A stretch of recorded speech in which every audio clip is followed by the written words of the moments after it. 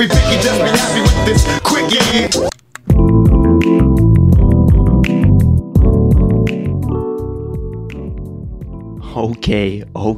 Okay. Congratulations to the Tampa Bay Lightning on winning the Fugazi 2020 Stanley Cup. But Fugazi, that's just mean, okay? Because the Lightning, they deserved it. My question today, coming from the Canucks perspective, is how close are the Vancouver Canucks to being a team like the Tampa Bay Lightning? Get your laugh out of the way because I'm about to break that down today on the Quickie. I'm Trevor Beggs and you're listening to the Quickie here on the Nucks Misconduct Network. Again, make sure you go subscribe to the network. Just do it for Nick Bondi, host of Power of the Towel. This guy's getting great guests on week after week, having great conversations. This week he has Kevin Woodley on. And of course in Vancouver, this is the guy to have on right now, because Markstrom Demko Decision Time is coming. So go check out that latest episode of Power of the Towel.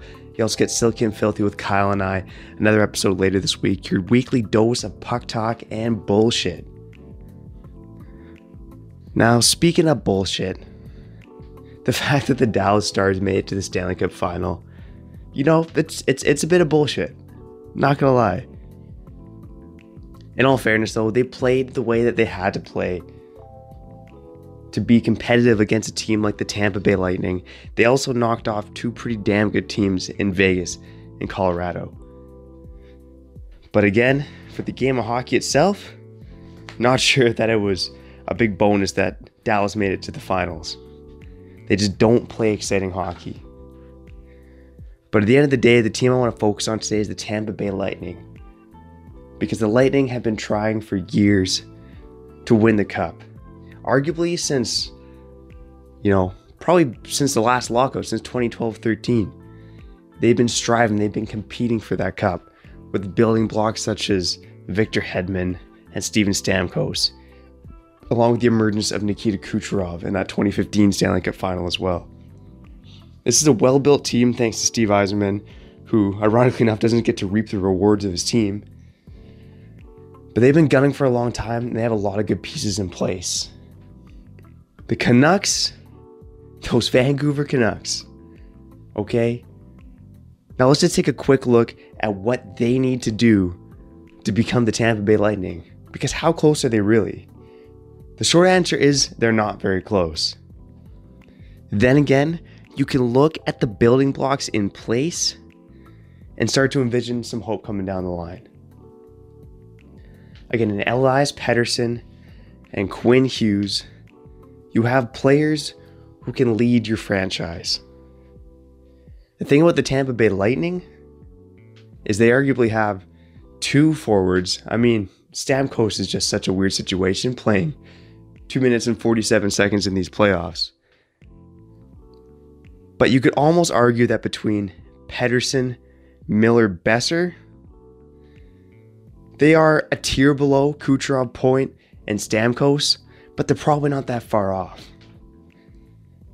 You look at Ned Vasilevsky, he's up for the Vezina year after year. Jacob Markstrom's on that level. If you believe in Demko to get to that level, the Canucks are pretty set in net as well. And as we've seen time and time again, you don't necessarily need the big all-star high-paid goalie to get you there. Anton Khudobin, an example of that. Jordan Binnington, also an example of that. But the real crux of the problem comes down to depth and defense. Now you look at the Lightning's defense and their top four. After Victor Hedman, they have Mikhail Sergachev, Kevin Shattenkirk, Ryan McDonough, and then to a lesser extent, Eric Cernak, who I know I heard Thomas Drance talk about this. I would love the Canucks to chase. An RFA, he'd probably cost a second round pick. If you're just going to sign him straight up, Tampa probably can't match that. Great guy to chase.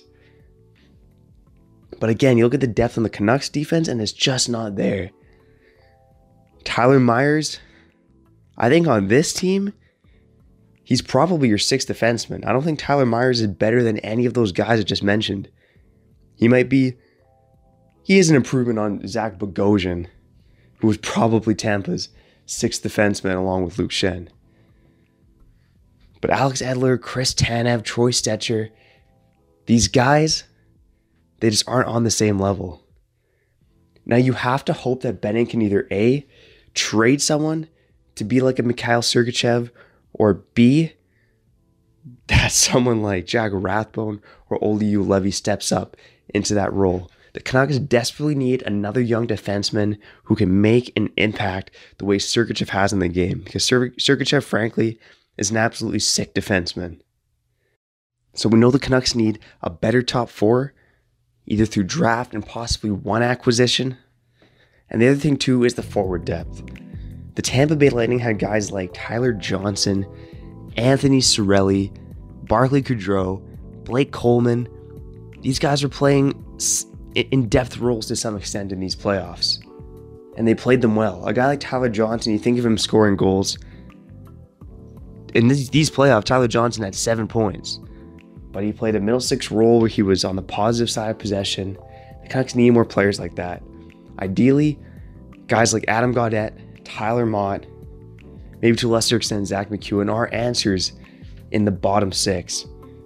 Maybe those guys can grow into roles where they're not just providing offense, but they can play well defensively as well.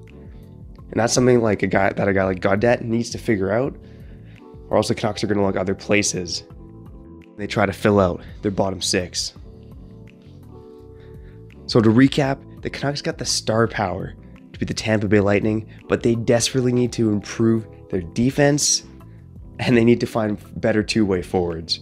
Ones that aren't as much of a drag as Jay Beagle and Brandon Sutter, but ones that are better defensively than the likes of Adam Gaudette. That's all you got to do, Jimbo. Good luck. I'm Trevor Beggs. Thanks again for listening to The Quickie. Thanks again for listening, throughout this weird year in 2020. We've seen the numbers on the network. We're over 50,000 downloads on the air, and that's thanks to you guys, the listeners. We fucking appreciate it. And until next time, have a great day. We'll catch you again on the Nucks Misconduct Network.